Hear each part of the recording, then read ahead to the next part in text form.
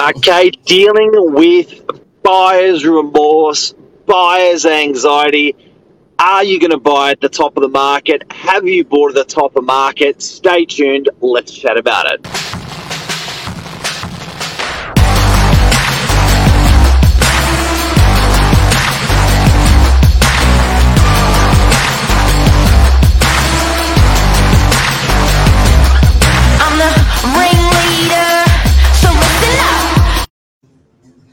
Good morning, everyone. Welcome to Morning Minutes. Myself, Michael Bergio, Mark Novak. Why buy at the top of the market? It's probably been on everybody's mind for probably the last year and a half. Well, it's always on everyone's mind because you always hear about the market going up or down, top, bottom, bursting. But when we're in a rising market, everyone sort of thinks, I'll wait till it drops. Why buy at the top? But Mark and I are going to talk a little bit about this morning about why people are buying now and what's the mindset.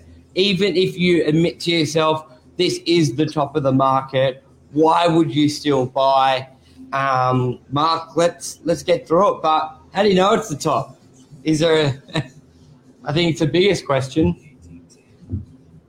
I don't think you ever know. I don't think you ever know.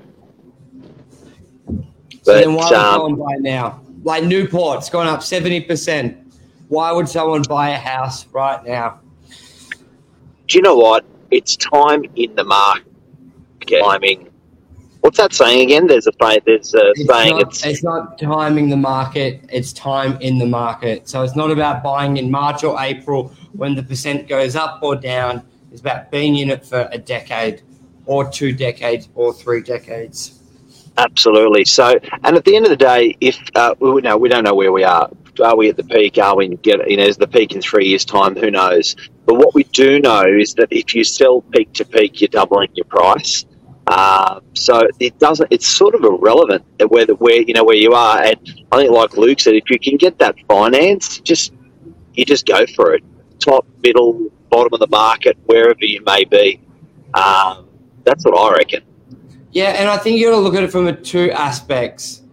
Let's say, one, you just don't know if it is the top, so it could go down after you buy it or up. But you've got to look at, I think, a few reasons why the market keeps going up decade after decade and decade. And then that can, I think, when people always try and predict it goes down, they're trying to predict it on emotion, like the sentiment. Sentiment's a big one. When sentiment's strong, it does fluctuate the market. But sentiment is not the foundation of the market. Now, I'll list 5 things which I believe are the foundation of our strong property market, which is we've seen tremendous growth.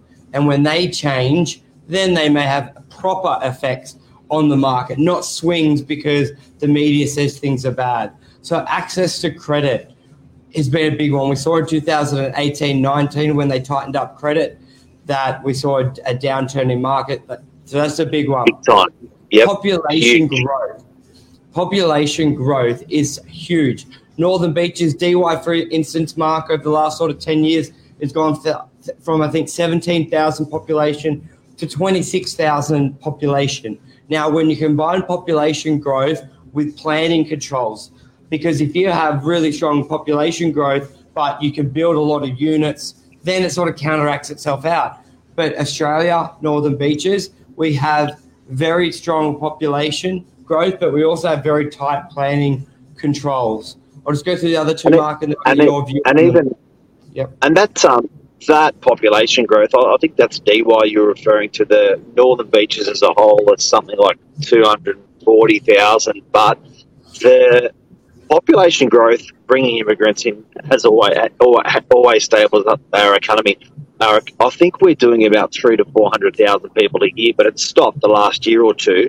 But certainly when that tap turns back on, off it goes again, and that stimulates the property market again. Yeah, and then the last 2, I reckon, are our pillars, is our tax policies. Our tax policy, especially for investors, gives great incentive to buy property. For a lot of people who don't own a business and you want to reduce your tax, which who doesn't? Money to the government. Most people's mentality is I'll spend it better than the government. is heavily weighted towards buying property, tax write-offs, painting. So that's a huge one. And our economy and government's been pro-property tax deductions.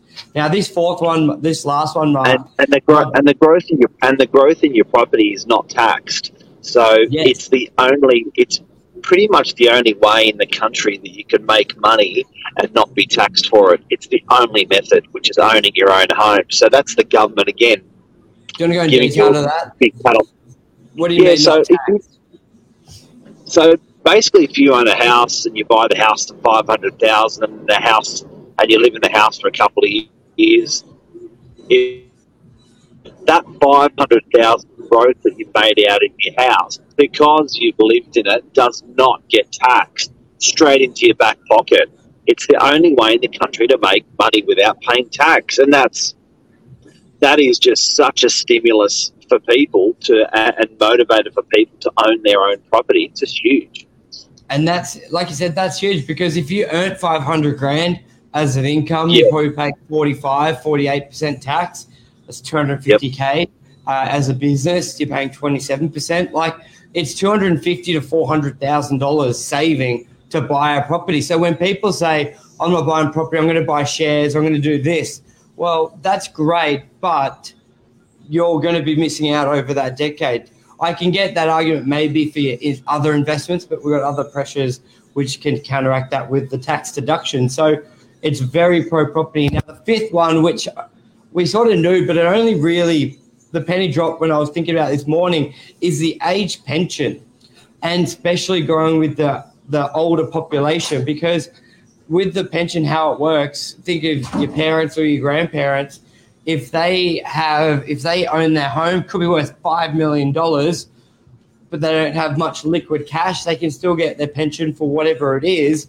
But if they sell the property to downsize to an apartment and they've got $1 million cash, then they lose their pension or get a lot less. So you see a lot of older people, they don't sell their home, which then creates less stock on the market.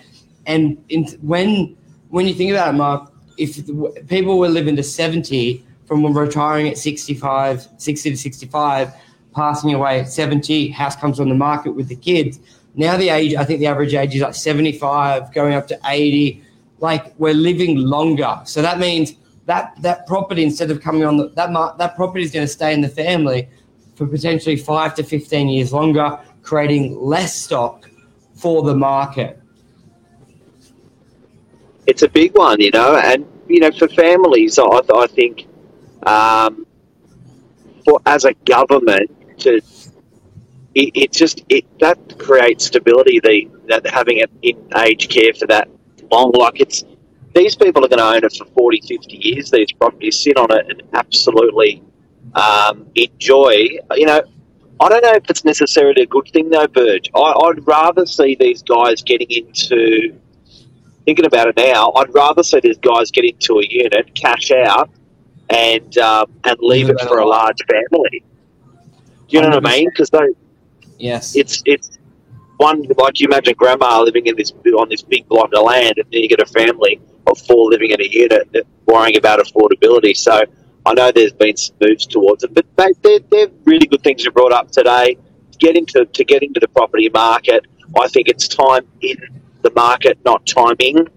It's time in the market. How long have you got your money in there? And a layer upon layer upon layer. I think if you can keep chipping away and buying property, we all do in the office, and it's really it's financial. I know it sounds really gay, but financial freedom is, everyone goes, oh, look, I don't know that, but it's important. I think it's really, really important, and not only that, it pays itself off if you're doing investment properties, or if you're if you're upgrading your home.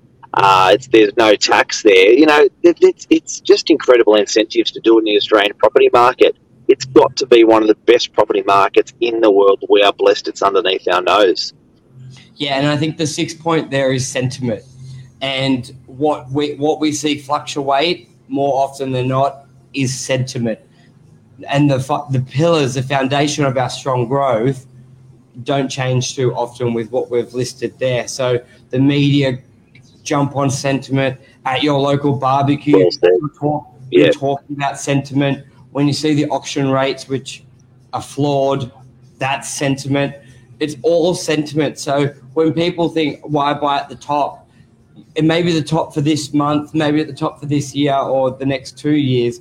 But while we still have those 5 pillars pushing our property market up, then it won't be the top for long. So you have to live somewhere. At the moment, with rates so low, it's cheaper to buy than rent. So you've got to make your decision.